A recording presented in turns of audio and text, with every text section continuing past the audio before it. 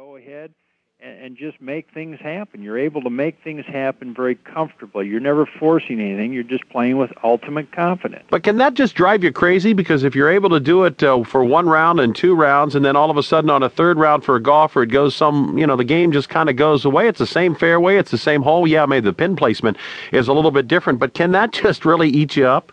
Oh, sure. That's just the nature of the game, Your feel changes each day. I don't know why mine did. I don't know about the other guys that played it, but some days you get up and your hands feel real thick.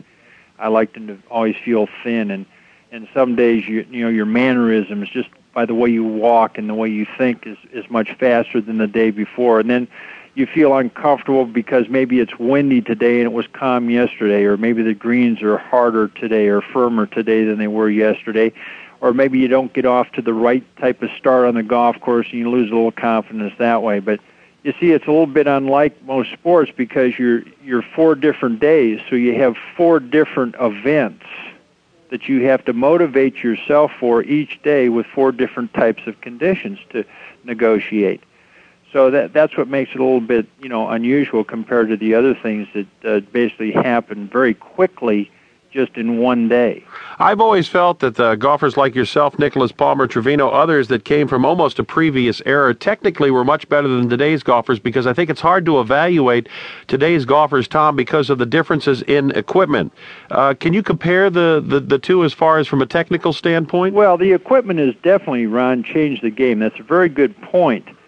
Although I will say I've watched these guys play enough, and I've played a little bit with them to say that they are excellent players, but the equipment that they play with makes the game a much more direct and straightforward type of game because the ball goes further, it doesn't curve as much as it used to. The ball is hit further with these metal woods and hit straighter. The irons are just made better. With the square grooves, they control the flight of the ball and the frequency matching of the shafts and the manicuring of the golf courses. So you didn't have to be as creative, or you don't have to be as creative today to play the game as we did. But I think that if you'd have put us in this same era, I think we would have played exactly the way that these guys play today. They play much more aggressively because of the equipment they're using and because the conditions of the golf course are so perfect and so exacting each week that they're easily getting into a flow. We didn't have the conditions, we didn't have the equipment, so we had to be a little bit more creative. But I really think that technically and fundamentally, they're very good at what they do.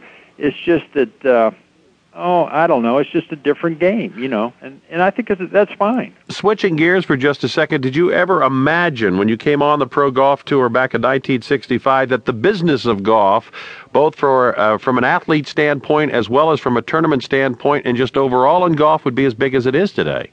No. Well, let's put it in perspective. It has just gone by leaps and bounds, and it's the only sport that you're paid by commission only. You are basically paid by how well you play the game.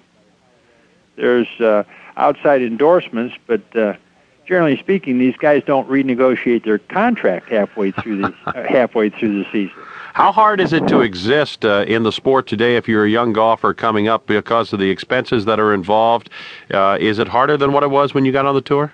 Oh, I don't know if it's any harder. There's a lot of things that are out there today that we didn't have that I think are great. They have a fitness trailer. Sentinel Hospital provides fitness trailers for all the tours, that help these guys, if they do get hurt, get back into the game quicker, or they exercise a lot more. The availability of equipment and strengthening and flexibility is there for them, They're just more professional about the way they approach the game.